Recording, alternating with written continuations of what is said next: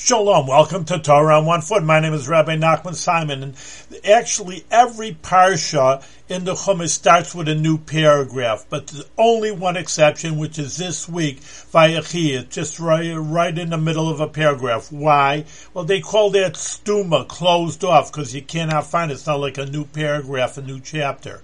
So the answer is, and Rashi gives two answers, and one we'll deal with today, and tomorrow we'll give you the second one, is that because when a tzaddik passes away, which is really the theme of the Parsha, that stuma, the Jewish people are like closed up, that they lose a spiritual entity when the tzaddik, because he's so holy, number one, bringing his spirituality, and his teachings, his foresight, his nevuah, his prophecy, is also very special. So that's the idea of stuma, that the Jewish people's eyes are closed up when the holy people are gone, and so too in our generation.